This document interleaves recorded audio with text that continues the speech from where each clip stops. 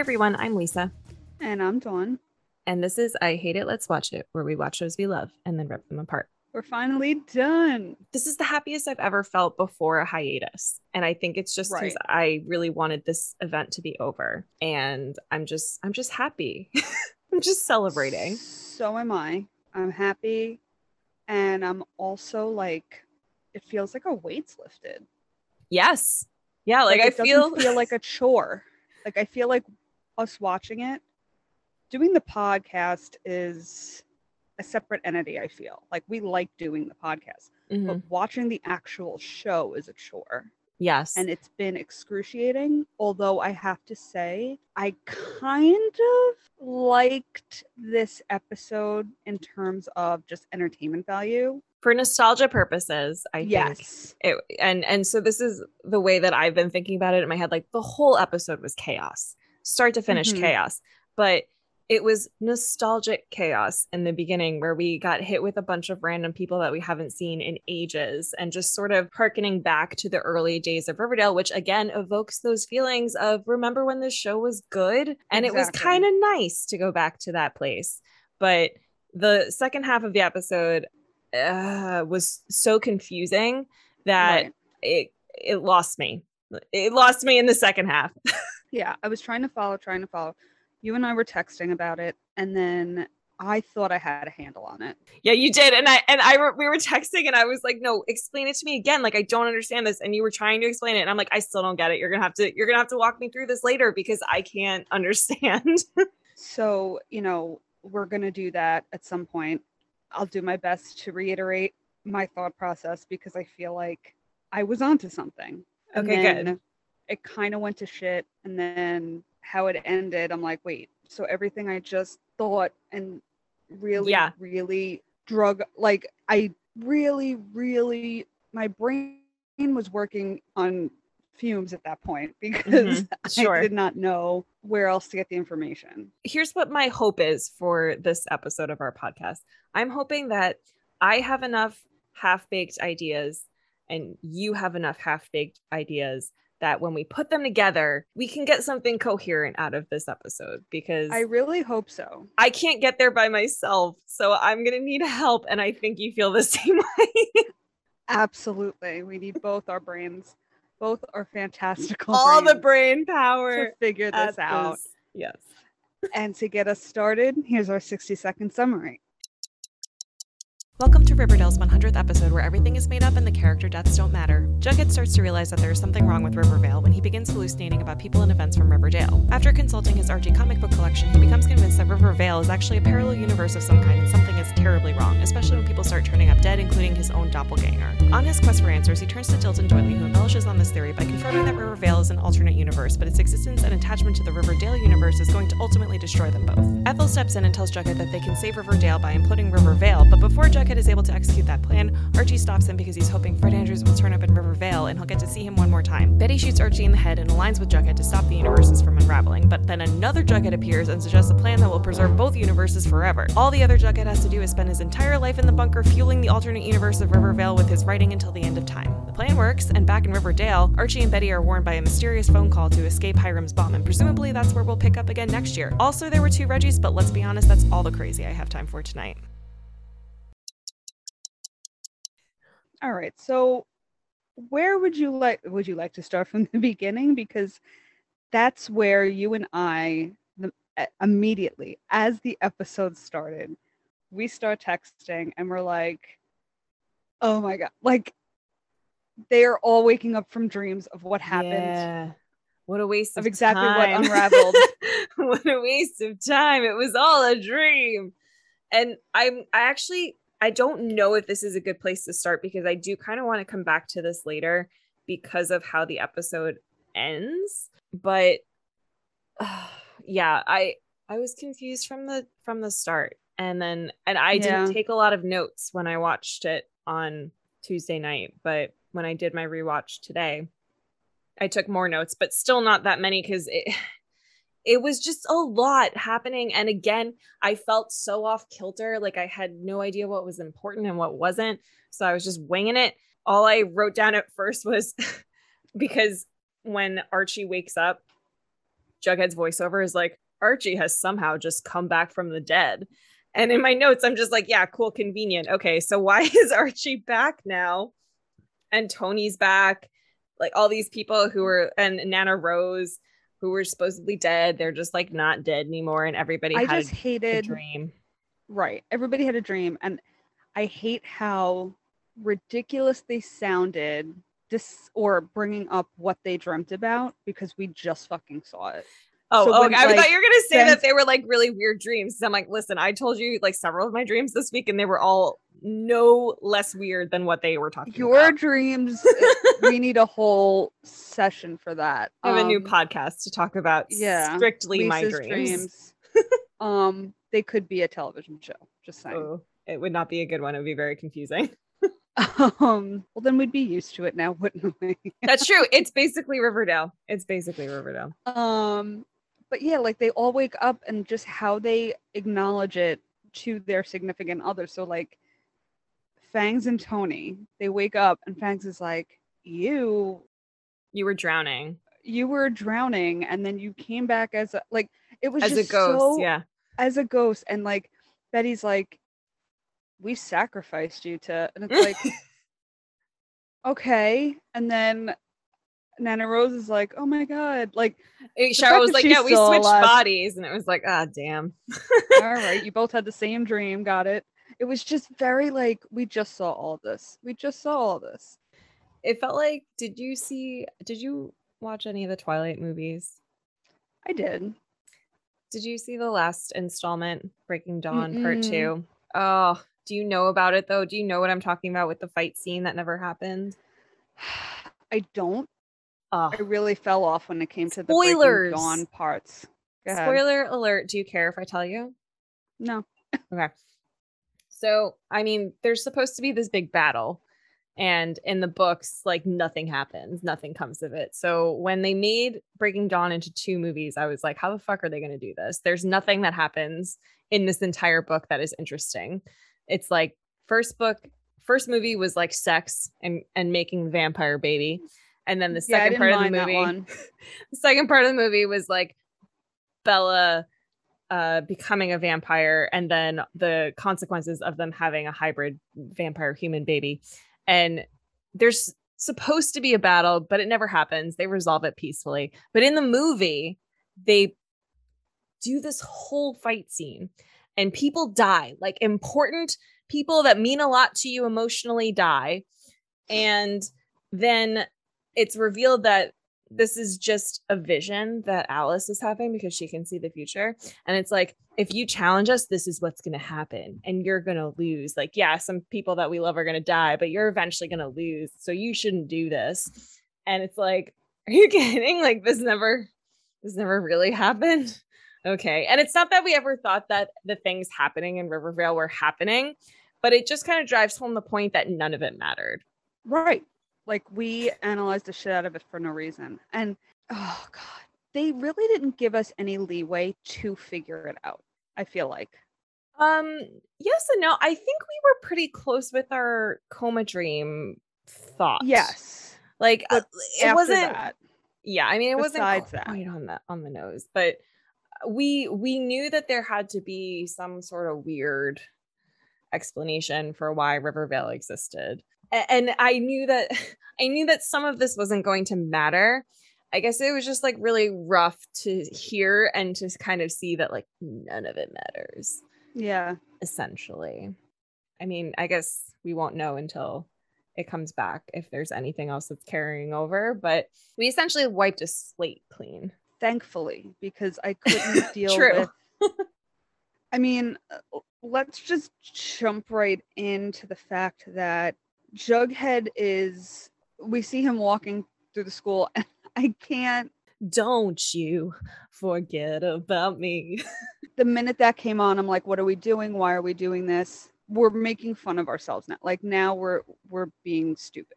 And didn't they already do that for the Griffins and Gargoyles episode, the flashback where they all played their parents? Like, didn't we do that? They might have, but that made sense because that was their time. Yeah, that was their parents in the 80s and stuff. So he's walking through the halls and he sees I'm gonna go younger versions, but it's still them the same age. Right. And he's looking and he seems like content with everything, but then he sees Archie, who for us again thought he was dead and sacrificed. Where are we? What are we doing? With Miss Grundy, and we were really excited about that. And you kind of called that. I was super pumped because, and I will recount this conversation for our audience, but at work, I mentioned to John that I had read an article. I think it was Entertainment Weekly. They published a piece of the script from this episode, which introduced Ben Button as a character that they were bringing back. And I was saying to John, oh my God, this guy is so fucking obscure. Why would they bring him back? I would rather see Geraldine Grundy back here, bring back the child abusers. Like, why are we talking about right? Like that made it, that was more relatable than this fucking shit. Right. Like Ben Button was a character for like 2 episodes. At least Miss Grundy was around for a while and like stirred up shit. So yeah, I couldn't pick him out of a lineup if I tried. No, and I mean, obviously, he's a lot older too than when they filmed it. Because when they showed the flashback, he's like this gangly little kid, and now in this episode, he's like big built, like super tall. I'm like, who the? That I would never have known who it was unless they had shown that flashback, and then also I had read that article, so I was kind of prefaced for it. But the fact that I even thought of Miss Grundy as somebody who could come back, exactly. Like, so fucking random. They picked the most random people for this. They really did. And flashback. I think what I got immediately confused at, like before we even really got into dialogue, interactions, whatever, where Jughead was at that point. Was that Riverdale or Rivervale? No, this is all in Rivervale.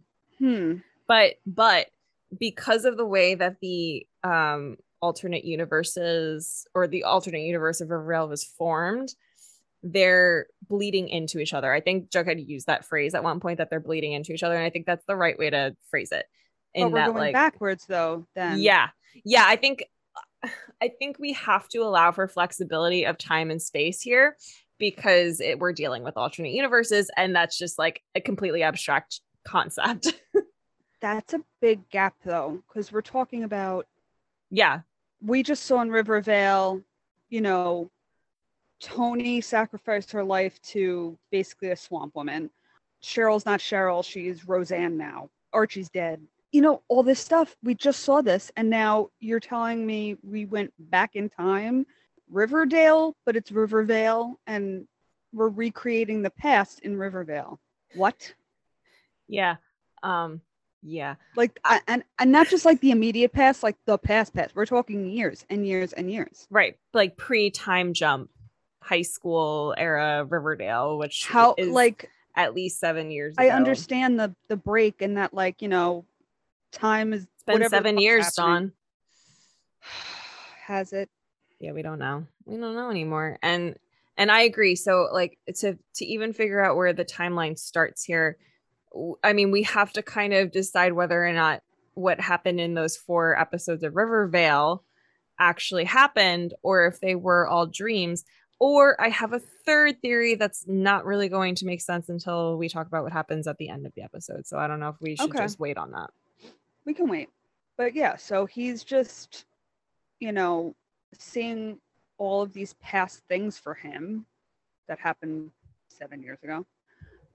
And he ends up meeting up with everybody, and it seems like, again, real time, like very fucking confusing. And Archie and Betty are engaged and getting married. Yeah, not only are they engaged, they're getting married that weekend. Like that weekend. These plans have been in the works.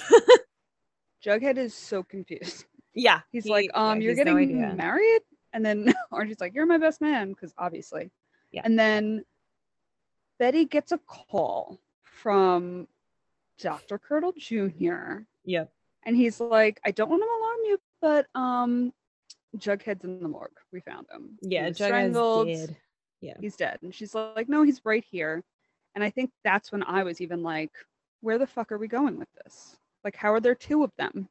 And that's when we started getting the whole double thing, and that made it even worse. I think I don't want to say I have this figured out because I would never presume to say that I have this figured out, but I think I've come to a place where this can make sense for me. So it's because of what the doppelganger Jughead says later. He says, I'm the narrator, he's the writer.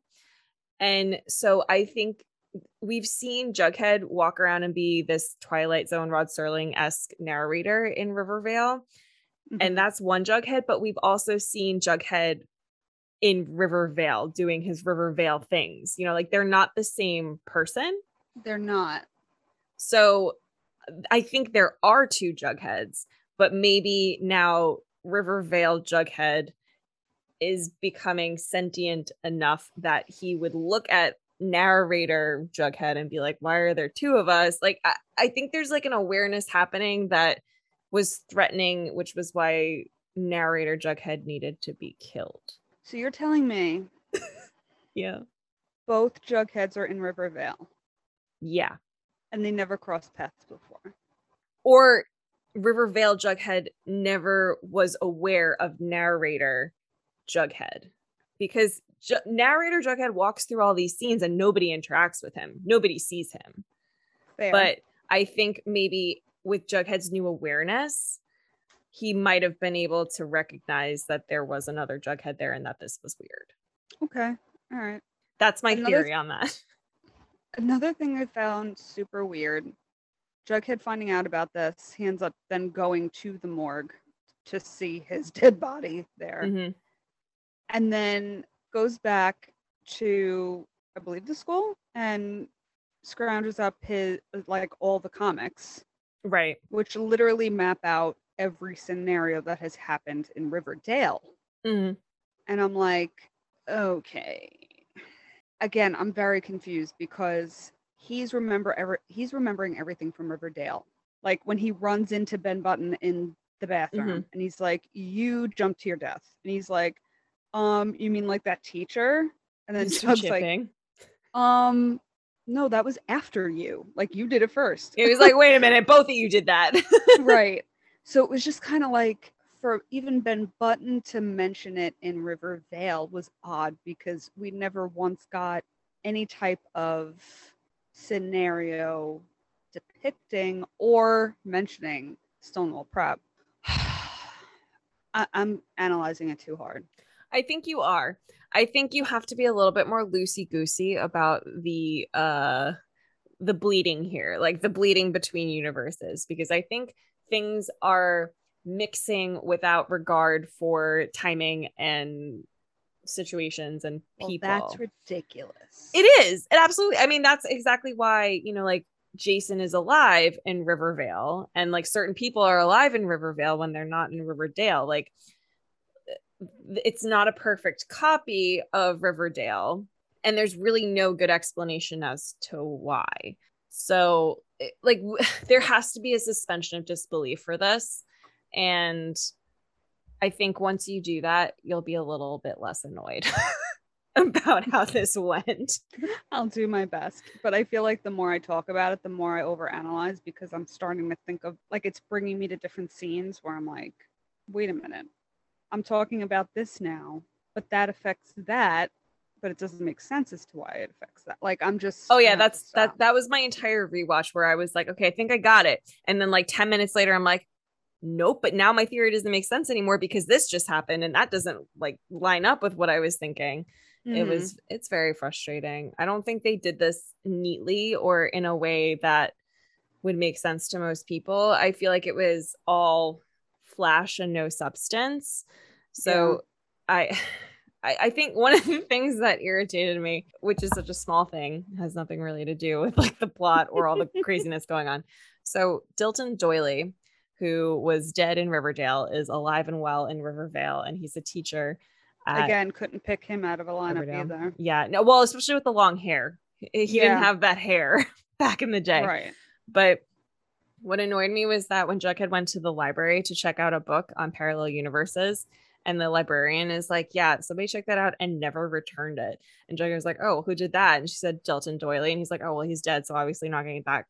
And she's like, no, he works here. He's a teacher. He works down the hall. And it's like, why then could you not get this book back from him? He literally works in the same building as your library. You couldn't hound him on a daily basis to be like, yo, give us our fucking book back. And if not, we'll just take it out of your salary and purchase a new one. Like, you have the person right there. It's one thing if you rent a book and then skip town and never return it, they're never going to catch you. But or you literally die. Yeah, you literally come to the place where you stole the book from daily. And okay, that just really annoyed me. It's like, get your fucking book back. You can do it. He's right there. Those fines must be astronomical. Unbelievable. You might as well, just take it out of his paycheck and buy a new copy of the book. Library fines have increased with inflation, correct? I have no idea. I have not returned a late library book. My friend works for a library, and I borrowed a book from her because she can borrow with like no fees or like whatever. No, wow. And it's been months, never read the book. And she's like, I was asked about the book. I was like, oh my God, I'm so sorry. That's It's awkward. literally been like 2.5 months that I've had this fucking book. And it was a 14-day rental. I haven't physically been to a library since I went to go get a new library card so that I could continue to take library books out on the e-library. Right. Like, I do not rent physical books from the library anymore. I rent them on like my Kindle. Sometimes I need the physical book. So that's when I'll ask her like, oh, do you have this book? I just want to like read a physical book. Mm-hmm. But other than that, like I'll use somebody else. I access my books, I'll say illegally. Don't say that on the air. I like to use the word acquire. I acquire my books. I acquire my books. And then I also, I have friends that have the library, mm-hmm. connection. And then I just use their login. Yeah. I used to do that with my mom's library card when mine expired. And I just like was too lazy to go renew it. Right. So I just kept using hers. But it's fine. It's fine. I have my own library card now. They actually took my photo for it, which I feel like is a little excessive. I was not expecting about getting a library card is excessive. Like you need 4 forms of identification. I'm exaggerating here. Yeah. Well, they just want to make sure that you live in the community in which you're using the services, right, which is fine. Like, here's my license. But that's not enough. You need a bill in your name that goes to your house. And it's I didn't get the address on my license changed for a while when I moved, so like I can see it, but I really do think it's excessive to have a photo ID for a library card. Like really, like I don't even have to set foot in here to get a book. So why do you need my picture? Yeah, I mean, I guess some people do, and I could give my library, but are they checking it every time you check books out? Like, do they hold it up and be like, that doesn't really look like you? I have not been to a library in forever. And my friend and I used to, in high school, not just books, we would borrow CDs and then burn them. Burn copies for ourselves. All of them. Incriminating yourself all over this podcast. Well, that's not bad to do. I feel like now I need to turn you in or something. Like I rented it and then I just never wanted to give it back. So I burned it for myself and then gave it back. Yeah, no, that's definitely stealing. Is that really? Don't even make me feel like. I mean, it's too late now. This was high school. Yeah, this was like 17 years ago. So actually, probably closer to 20, 7th grade. Yeah. When I walked everywhere because I couldn't drive. Anyway, that was a huge digression about libraries. But I don't even remember. We love libraries and library workers. I love to read and books. Yay. I love to read and books. And books, and also books. So, yeah. Okay. Dilton Doily. That's where we were at. Doily. So we also got Ethel back. We did. And I was like, okay with her being there. Like, she was a prominent enough character that it's made sense for her to be here for this. Yes. And she made me feel better about this whole paradox we're dealing with. Oh, did she? I felt a little calmer about it because she's the one she's the one whose explanation made me or at least I thought, understand it better. Okay. And reiterate to you, which didn't work. Right. Well, yeah, because this is where they lost me. So, okay, so let's talk about this. So initially when Jughead goes to Dilton Doily, Dilton's like, just live your life, man. Like, everything's totally cool. Like, don't worry about it. But then people start turning up dead, like, besides his own doppelganger corpse. Suddenly, Cheryl is found strangled. And there's that whole thing with Jason being kidnapped for whatever reason. And Clifford Blossom is behind it because he was behind Jason's murder in Riverdale. And this all triggers Jughead to be like, the timelines are converging. You know, like there's like something going on here. And he goes back to Dilton Doily and is like, something's wrong here. And Dilton's like, yeah, something is definitely wrong. Like, we're all going to die. But don't worry, I'm going to study everything and what happens when universes collapse, which I found really annoying because it was like, okay, you might be the first scientist to document what happens when universes collapse, but you'll also be dead and your research won't matter at all. So there you go. Why does this matter? But we kill him pretty quickly. Ethel poisons him, a la Griffins and Gargoyles, with some kind of poison that turns his spit blue or something. Yeah, that's the only thing I got from that, to be honest with you, because of the blue spit. Yeah. I knew it was that concoction that they used then. Yeah, whatever they used to drink in their like drink or die in their chalices. Oh man, I almost miss it. Almost. Not quite, but almost. That was probably one of the least insane storylines. Yeah, which is crazy to say. Crazy to say.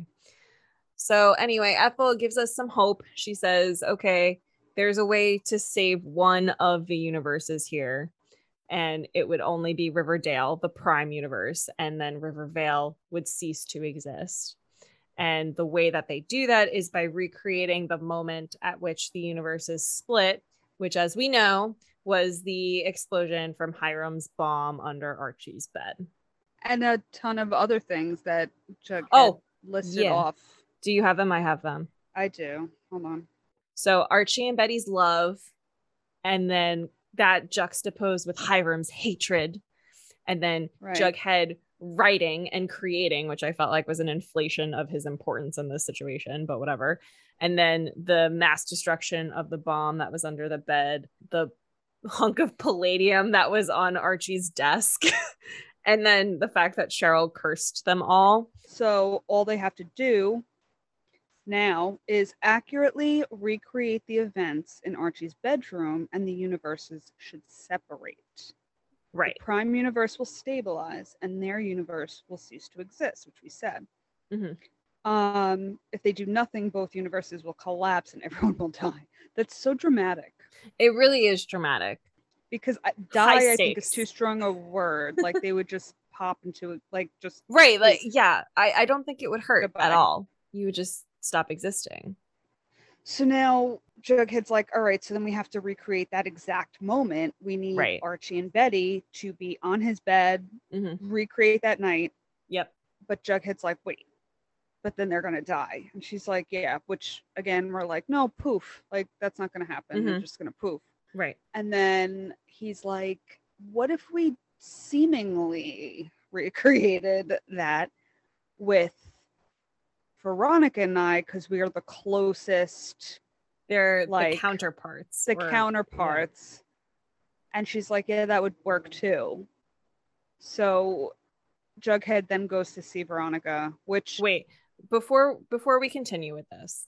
Yes. Can you explain to me why that makes sense? Why it makes more sense for Jughead and Veronica I'm going back to my text to sacrifice themselves? Because it's my understanding that everyone in Rivervale is going to die no matter what, or is going to cease to exist no matter what if they recreate this scenario. Right. Jughead tells Veronica that it's up to the two of them to stop the universes from imploding and to save Riverdale along with the billions of lives. However, no matter what, Rivervale will cease to exist. Right.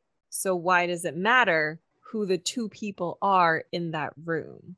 Because I think that screws up.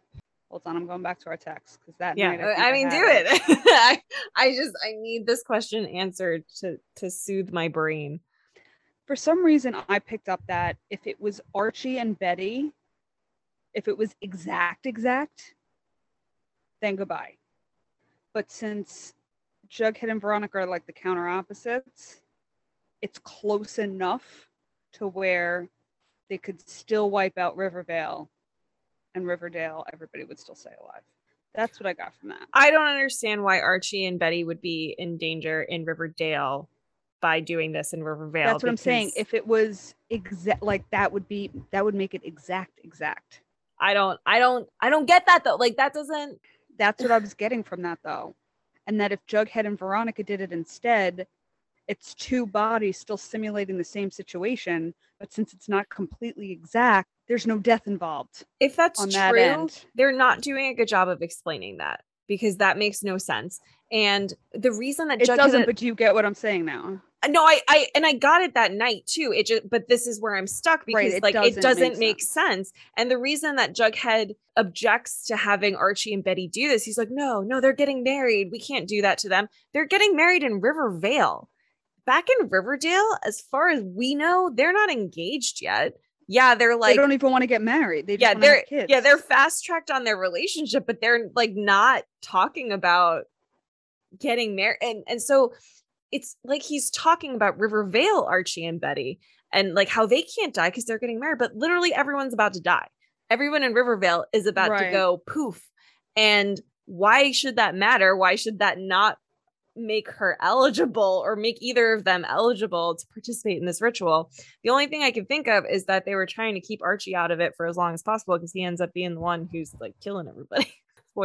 Spoiler alert. I'm sorry to backtrack here. Go ahead. But it was something that you and I both found absolutely hilarious and surprising and kind of cool. We got double Reggies. Okay. I have a lot to say about the two Reggies here. I thought that was probably the best part of the episode, because that really brought us into what this episode's about. Like, we're talking two worlds. Yeah, we're going to bring the two fucking actors that play the same character and really fuck with everybody. And I kind of liked that. It started out really, really funny for me. I was really excited about that whole section of the episode because it was so funny and it was so meta. They were calling themselves out for the fact that they recast Archie after the first season. So I was kind of there. Reggie. Oh, I'm sorry. Did I say Archie? You said Archie. Always got Archie on the brain. He's the center of the Riverdale universe. We apologize, KJ. Sorry. So we know that they recast Reggie after season 1. And so they were making fun of themselves for doing that, and I really appreciated that happened. I will say though that the joke started to wear thin on me because of Veronica, because it got very cheesy. It did, and it got weird because I mean, and I'm not even referring to the potential threesome. Yeah, the potential Reggie sandwich that was happening. That was kind of hot though. Like, if it went down, I kind of was for it. I was going to be kind of excited and also like surprised in a good way that they went there, but they didn't. But what annoyed me about that storyline eventually was that Veronica was like their mother almost. And she was like it. Yep. She's like, you kids, oh my God, you just need to settle your issues and stop being so annoying. And my problem here is, like, theoretically, you know, she's been in this relationship with Reggie and they're in love, but this other Reggie turns up, and at some point she probably had feelings for him too, or at least like would have feelings for him, or maybe she doesn't, but she was going to have to choose between the two Reggies, and she doesn't seem bothered at all by the fact that there are suddenly two Reggies. You know, you would think, I mean, now we have to do a lot of like imagining and pretending, but imagine like you had a boyfriend, or I had a boyfriend, and then suddenly it's a clone. Lot of imagining. Right? Exactly. So imagine like his clone shows up at your door and my door, and it's just like, hey, like, I'm also your boyfriend. And it's like, what am I supposed to do with you? Exactly. What do you do? He looks exactly like, or at least close to what you're in love with, but he's not that person. So like, she never says like, okay, I have been in love with this Reggie longer, so like, you know what, you kind of need to go. Yeah. And she never says to like current Reggie, like, oh, but I still have latent feelings for this guy, so, you know, maybe you need to. She's never gonna choose, or it never seems like she wants to choose. Right. They're just squabbling. She's like, oh my God, I don't have time for your pettiness. And it's like, bitch, this is your situation here. Like, tell one of the Reggies to hit the fucking road. You're not gonna get both of them. So make a decision. And she doesn't even seem conflicted about it, because you would think that if you were emotionally attached to either of them in any way, shape, or form, you would be a bit more distressed about having to make that choice. And even when they like shoot each other in the head at the end because they're so fucking mad at each other, she's like, oh my God, you fucking idiots. And it's like, she wasn't even like sad. He wasn't even sad. Like, the whole thing was so ridiculous. And it was like, why are you scolding them in death? Yeah, in death. The part that I did like, that I thought was funny, because it did bring us into the fact that they were bringing back the original Reggie. Mm-hmm. Jughead goes to Veronica and Reggie with the comics to explain it. And Reggie's looking at them and he's like, why do I look different? Yeah. Well, that's when I laughed. That's when I thought that was the funniest thing. Because I thought that was as far as it was going to go. And then he shows up at the door and I'm like, this is hilarious. And then it started out really fun and playful. I do think that could have just been a more interesting thing, because that could have been a really emotional choice that she had to make. Like, it could have been fun at first, and then she realized, wait, but like, I need to choose a Reggie here, because we can't just go on this way forever. Exactly. So, and then we get even more confusing, because Jughead obviously at this point thinks he has the solution, right? Mm-hmm. And they decide they're going to do it at Betty and Archie's wedding. Or during Betty and Archie's wedding. Yeah. Like, we're just going to fucking take care of it there. And as Jug is waiting for her to get to the house, Archie shows up and basically says, Veronica's dead. And I killed her. I killed her. And this is where I got very disturbed. Like, I mean, the whole episode's weird, but like, I was upset and disturbed, and I felt like it was, I don't know, it was disheartening. Yeah, it kind of took you out of the moment, because it was the most like real and raw and emotional that the episode got. Because again, now you're dealing with like dual Reggies and like their, mischief. You're dealing with, Jughead's doppelganger and like this mystery you're trying to solve. And then all of a sudden Archie comes here and he has this really sad moment of saying, I don't want to end Rivervale, because there's a possibility that I could see my dad again, because there are all these people coming back from the dead and doing crazy shit, that maybe he'll turn up, and I really want him to see me get married, and he loves Betty, so he's going to be here. And it was really sad. Like, I don't like how, it was a bummer. I didn't like knowing that we cannot get Luke Perry back. Yes. Yeah. And that was part of it, was that we knew that this was impossible. So it just seemed more erratic.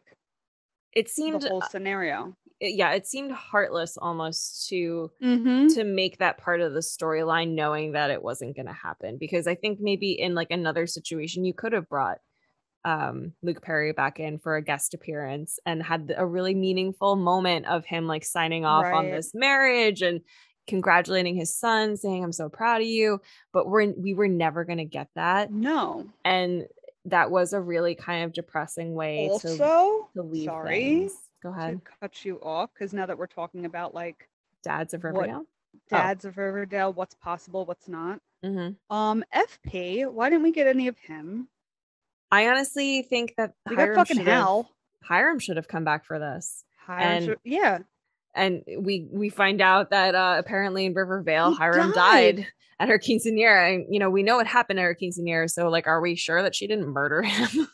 That was, like, the time when he said that he was disappointed in her or whatever. I think the writers just put all this shit into, like, a jumbling machine. And then just, like, whatever spit itself out became what was relevant and what wasn't. Because, again, we got Hal, who wasn't the Black Hood in this scenario. And I'm like, okay, great.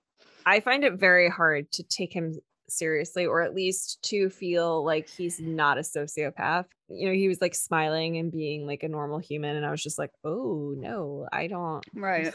Like, I feel uncomfortable watching this, because I'm pretty sure you're planning to kill somebody right now. Yeah.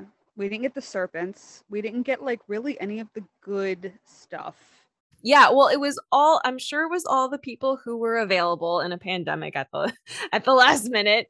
And that's why we got people like Dalton Doily and Ben Button and Miss Grundy instead of the people who mattered more, like maybe Sweet Pea or even the Pussycats. They could have brought the Pussycats in. This could have been a good time for them to be involved. Gladys, yeah. Absolutely. There were lots of people who mattered more in this universe that didn't get a shout out in this episode. And I think it was really just that limitation of like, they had people who probably didn't want to come back or were unavailable. They were doing bigger and better things. And this is what we had to work with. I really think they should have gotten Mark Consuelos back, though. I think that would have been smart. He was such a huge part of Riverdale for so many seasons. This is the 100th episode. And to have Clifford Blossom be like the big bad or whatever, or Archie be the big bad, like, no, you needed Hiram here. You needed Hiram. No offense. It's always a redhead. How dare you? Okay, so do you want to get into the Jugheads talking to each other and what we get from that? Yes. Okay. So after Archie attacks Jughead, trying to stop him from destroying Rivervale, Betty shoots Archie in the head. Fabulous wedding dress that she is wearing. Let's just gorgeous make note of that. The whole look, the way fabulous. Her hair was, everything. Yes, amazing. Looked amazing. She shoots Archie in the head and kills him, which is just par for the course here in Rivervale. And Jughead kind of fills her in on what they need to do to save Riverdale. She's like, I kind of know what you're saying, and I guess I'll go along with it. So they go upstairs into the bedroom. They have the bomb ticking, and they're like, well, we got to recreate this exactly, fuck to save the world. So they start hooking up. And then while they're really getting going there, somebody opens the door. And it's Jughead, the other Jughead. The narrator one. Narrator Jughead, who was murdered at the beginning of the episode and was on the slab in Dr. Curdle's office. Or morgue. Office. I mean, it's basically his office. Whatever you call it. And he explains that after Archie strangled him and he died, he went to, the great beyond the sweet hereafter, wherever the fuck shop in the sky. Yeah, thank you. The chocolate shop in the sky. The chocolate shop in the sky. I was half that, half Grease. Yeah. Yes. Okay. Yeah. Okay. Never mind. Go ahead. Yep. So, no, I mean, you had it more than I did. I was like something beyond. Something beyond. So he goes there. Everybody's looking real 50s-ish, and they're all reading Archie comics because that's what is in heaven. That's what we have to look forward to, guys. It's Archie comics and milkshakes. Yep. So while he's there, he finds an issue, the secret issue that explains how Rivervale and Riverdale can be separated effectively and preserve both universes. Mm-hmm. So he brings this knowledge back. And then my favorite part is when he goes, and then I resurrected and now I'm here. It's like, what do you mean you resurrected and now you're here? Is that just an option when you die? Because then wouldn't any of them have chosen, like Archie, who just got shot in the head, wouldn't he be like, you know what, I don't like how that ended. I'm just going to resurrect now and go back and try again. So again, we must suspend our disbelief. So narrator Jughead resurrects himself to come back and talk them through how they're going to save both universes. And basically what he says is Rivervale needs a new permanent source of energy because currently it is leeching off of Riverdale. And that's why both universes are going to expand and implode. So the only renewable resource that will never run out over time is imagination. And basically that means Jughead's going to be like a hamster on a wheel running Rivervale, except instead of running on a wheel, he's just going to be typing on his typewriter stories that will sustain the creative economy of Rivervale. Yes, you seem like you have a comment. I do. Okay. Is this till the end of time? Yes. Forever. Like Rivervale will only exist as long as Jughead keeps writing. And what if he needed to take a shit? Like, he doesn't. What do we do? He doesn't, He because doesn't? I mean, but they stocked him with all the food. He's gonna have to go to the That's bathroom. true. Yeah, he does. Yeah, he does seem to need some sustenance. He doesn't get to have sex. Nope. What if he needs to go to the doctor? He's got Ethel down there with him. Maybe they'll bang. She's down there too? Yeah, she brought him the burgers. I missed that. Oh, that was at like the very end. And she was like, well, then what happens in Riverdale? And then that's when we segue into like, meanwhile in Riverdale at the very end. I'm really annoyed. I hope this doesn't like carry over, because that makes no fucking sense to me. No, I mean, I don't think it will, but I don't think it needs to be like, why did he want to save Riverdale so bad? I mean, that is the bothered question. Me too. Yeah, that is the question, because it's funny, because when we were talking about this at work today, and then we also talked about Westworld, and then I started thinking about how the humans in Westworld are so dismissive of the robot sentience, like the host sentience. The hosts, yeah. And it makes me think essentially Rivervale is almost like a world of hosts versus Riverdale. And God. And are we being like insensitive saying that they don't deserve to continue living in their own universe? Wow. I know, like, wow. Because initially I was just like, whatever, these people don't exist, but they think they do. No, they think they're living a real life. I'm gonna counteract what you just said, because in Westworld, it was made to be a fantasy scenario. Rivervale just fucking appeared. Right, but they still it's like a duplication of Riverdale in several ways. It's like a reinterpretation. Sure. So, but they still feel like they're real. Like they still have memories and awareness, and they feel like they've been living in Rivervale their whole lives. They came in a poof. They could go in a poof. You know what I'm saying? All right. I mean, no, I do, because I agree with you. Westworld, the hosts were man-made, so I can't. If we could spend hours on this. Yeah, we could. Hours. We could debate the ethics of it, but regardless, the point that I wanted to make from earlier about the dreams, right? Because so after writer Jughead agrees to go on the hamster wheel, basically, narrator Jughead and Betty intend to implode in this room with the bomb. But the bomb never goes off, because now writer Jughead is down there basically leading the story to its conclusion. Right. They hug in a way that made me think of the original Jumanji, where Sarah and, oh my God, I remember her name and I don't remember his name. Crap. Anyway, young Robin Williams. Yeah. And young, forget it. Bonnie Hunt. Name is Sarah. Bonnie Hunt. The game's like over, like, they get Jumanji and they hug each other while everything else in the room is spinning around to go back into the game. And that's exactly how Jughead and Betty were hugging each other. And I was like, is this how it's going to end? Like Rivervale's just going to fucking swirl around their heads and then they wake back up in Riverdale and everything's fine. That's what I thought was going to happen. It would have made more sense, to be honest, because what does happen is they are still in Rivervale.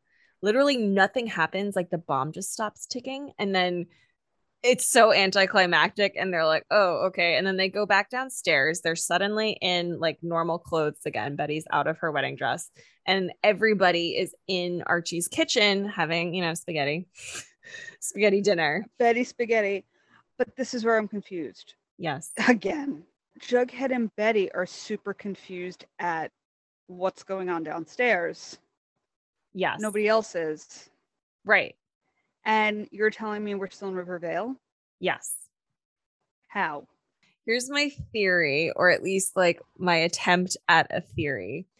So after this, like, let's just skip ahead for a second, because after this, when Ethel and Jughead are again talking in the bunker about like what just happened, Ethel says something about how Jughead has created an endless time loop now for Rivervale. And it'll just sustain itself on that. So my feeling is that everything that happened in the first 4 episodes were in fact dreams of the people in Rivervale. The only episode of substance is this one, because everything that happened before this was a dream. And then they woke up and this started happening. And we're picking up at the end of this episode we're starting at the beginning of the Rivervale loop now, where none of what happened before has happened yet. So Betty and Archie are not engaged. Jughead and Tabitha have not moved in together, because we do see towards the end there, they're helping Jughead move into his apartment. So like none of the stuff that happened in the 4 prior episodes is real. And the only reason that I know that this is in Rivervale is because then shortly thereafter they say, meanwhile in Riverdale. And then we pick up with Betty and Archie hooking up in the bed. Betty gets that weird phone call that's like, get out of the house. There's a bomb under the bed. Right. Presumably they get out of the house. And then Jughead's like writing in his house next door and everything explodes. Yeah. And I'm assuming that that's where we'll pick up after the hiatus. But again, then do we just forget about Rivervale now? I am inclined to say yes. I think a lot of what happened there did not matter, because we kind of unwrote it in this. But then, like you just said, episode. right? But then, like what you just said, with the whole Jughead's writing, and then the bomb goes off. So it's like, it was that him writing the hamster wheel writing? No, this is new. This is Riverdale Jughead now. In that final scene where like the really loud piercing shriek is happening. But no, was he writing about Rivervale? I don't think so. He might be, but I don't think. I think we've now like shifted back, and we're just back to normal. Okay. I think Rivervale Jughead is writing about your Rivervale. word for it. I don't know. Okay. This is just my theory, or at least like All right. my opinion. I don't necessarily No, think that's that I'm fine. right, but I just, when it got to the end, I think it was one of those like half-ass, let's wrap this up, and I don't know what to take with me to March. Yeah, what to leave behind. I don't think we're gonna know until we get to March, but we did get a little glimpse of what's coming for us, and none of it like really intrigued me. It's a lot of the same. Like Cheryl's like, oh, I put a curse on you guys. And they're like, what? And then we see Betty confronting TBK. I'm trying to think what else happened. None of it was like anything substantial. It was nothing I didn't expect to see. Right. So, I mean, whatever. I don't think we're gonna come back guns blazing. I think it's gonna hopefully be an easy progression back into what we're used to. You know, I wonder if this was strategic in the way of lowering the bar so much that now when we get back to the normal Riverdale stuff, we'll be so glad that it's just not this crazy nonsense that we're like, oh my God, this is great. This is so much better. Because I already feel like I would rather have watched any 4 or 5 episodes from season 5 than what we just watched. And at the time, we thought all of those episodes were pretty ridiculous. So yeah, if we get more stuff like that in the rest of season 6, I'll be fine. I'll be totally happy with that. I'd be glad to see, aliens and syrup caskets and things like bring them on. I would so much rather just go back to like the Griffins and Gargoyles scenario. Like I felt like that was probably even the Black Hood. Like I miss feel the like farm. all of that. The farm was fucking good too. I mean, I just want Chad Michael Murray back. Yeah, they were super weird, but like I don't know. I just kind of there was continuity. We felt like there were things that were coming up that we could anticipate. We felt like we could start to put puzzles together and figure out where things were going. This was just random. This was a random smattering of events. None of it seemed to make sense. And I will say, I will say this for the millionth time. I don't think this event was advertised appropriately. They didn't explain why they were doing this and how they were doing it. Fair. And I think that really fucked me up because I didn't know what it was going into it. And as it was happening, I still didn't know what it was. And I would just like an explanation. Right. Like, why did we have to get to this point? Why is it only 5 episodes? Why is it, there are a ton of questions about it. Yeah. If they had just come out and said, we decided to like take our creativity and run with it for, a few episodes. We're building up to the 100th episode. We wanted to do something different and be able to try a few things that are kind of standalone but linked together in certain ways. If they had just come out and said that, at least we would have been prepared for it. But this was garbage. I think it didn't need a 5-episode run. No. I think it could have been a normal season. Mm-hmm. And then for the 100th episode, we could have done this episode. Yeah. Yeah, we could have. Because we didn't need any of the bullshit. Right. It could have been the coma scenario, or it could have been, a dream sequence or something like that. It could have been an easy transition just for a 1-episode deal. And you could have still done this whole scenario as a 1-episode deal. And it's a great point, because again, we didn't need any of the things that happened from the prior 4 episodes to understand what was happening in this episode. Correct. They barely referenced it. Yeah. Like, all you needed to say was like, one day everybody woke up in a town called Riverdale, and everything was the same but different, and then just like showed then those differences, that Jason's still alive, and like all these other random things are happening when they didn't happen that way in Riverdale, and like that would have been... or make it be like Jughead got out of his writer's block, and we end with him just like not on a typewriter that was broken. We're never gonna get rid of the typewriter. But but just more of like an evolved Jughead, where he's like, I finally got it, and this was it. I would love an evolved Jughead in any way, shape, or form. If we could evolve, please, that would be lovely. Right. The whole 4 episodes prior was barely referenced in this episode, so we didn't even fucking need it. We didn't need any of it. So I feel... Oh, sorry. Go ahead. No, go ahead. No, I think you had a more salient point than what I was going to say. So no, it wasn't a point. It's fairly irrelevant, but you brought up Chad Michael-Murray, so I was going to bring up something I saw about him an hour ago. Oh my God. Okay. Love current news on Chad Michael-Murray. Right. So I guess stirrings, people want a reboot of One Tree Hill because obviously nobody has original ideas. But he supposedly said something at one of the One Tree Hill cons that they do, or reunions. Mm-hmm. And he goes, I have an idea that's been bouncing around in my head to do a new generation of this show dealing with today's issues.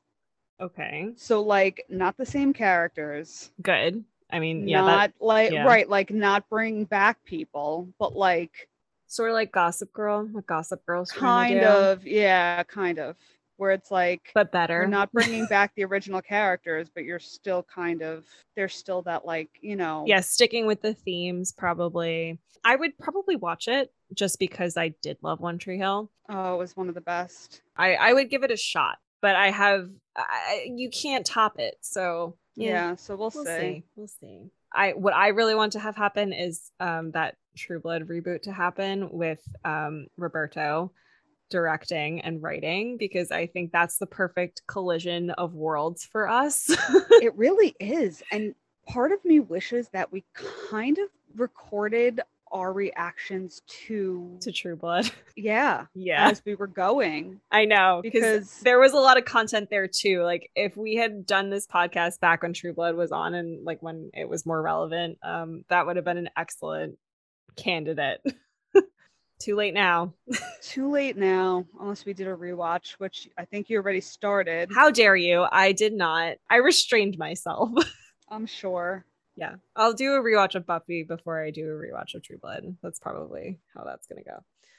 But regardless, if they ever do that reboot of True Blood, I think that's going to be up next for us. And it wouldn't be I hate it. It would be I love it. We're obsessed with it. Yeah. I feel like I'm a little throaty tonight because I was up really late at the holiday party last night. You party animal. I know. It was 11 o'clock when I got home. That doesn't happen on a Thursday night. We did a lot of talking. So hoarse. But anyway, do we have anything else to add on Riverdale? I don't think so. Rivervale. Right. I think we have closed this chapter. I mean, I hope so. I would love to never revisit this. If I ever did a Riverdale rewatch from beginning to end, I would skip these 4. Oh, 5. I constantly thought when we were doing, like when we were watching these episodes, I was like, if we were not doing the podcast, I wouldn't be watching this. You know, 1,000%. This is what would have dropped I would have me skipped them from this show. I would have been like, God damn it, I'll see you in March. Like, fuck this. If at all. Like, yeah, right. It's like this, given up. This could have killed it for me. So I guess I don't know if we owe our audience a thank you or a fuck you. But we're done. But yeah, we're done. And holidays are right around the corner, so we've got festive occasions coming up. We're gonna hit you with a what should be a holiday classic, and tragically is not a classic. Yeah, it should be part of the canon of, you know, The Grinch, Elf, Love Actually, all of those great holiday movies. It should be up there with them. But it's so you're not. Saying Santa Jaws? You sound like a snake there. Santa Jaws. Santa Jaws. We're gonna watch Santa Jaws, everyone. Yes. This is a shark movie and a Christmas movie, so it's got all the makings of a wonderful holiday classic. It's right up Lisa's alley. It's absolutely up my alley. I love. Do we know where we can watch it? We're going to acquire it, Dawn. And okay. Should anyone need to acquire it, find your shadiest friend and ask them to acquire it for you. It's actually on Hulu. Oh, shut up! Is it? It's on Hulu, Sling. Oh my god. Fubo TV. Fubo. What's Fubo? Fubo TV, and Amazon Prime. Shit. There's a decent. Oh my god! Look at this. Yeah, it's here. Oh my god, I didn't know that. Okay, well, we can legally acquire this movie. Yeah. Have a good time. Drink. Watch with friends and alcohol. I would recommend. I mean, it's gonna be great because it's got a 3.9 out of 10. So exactly. Oh man, I love a good shark Make movie. Your festive cocktails and enjoy. Yeah. So next week you will get to hear us decipher that one. Yep. There's not a lot to decipher. It'll just be a lot of us being like, "Why did this happen?" But you know, 'tis the fact season. That you would watch it again, I praise you. I give you a lot of credit. Well, I think it's gonna be fun, and it's always fun with friends. So yes, absolutely. You don't want to watch it alone. Correct. And until then, that's Endgame.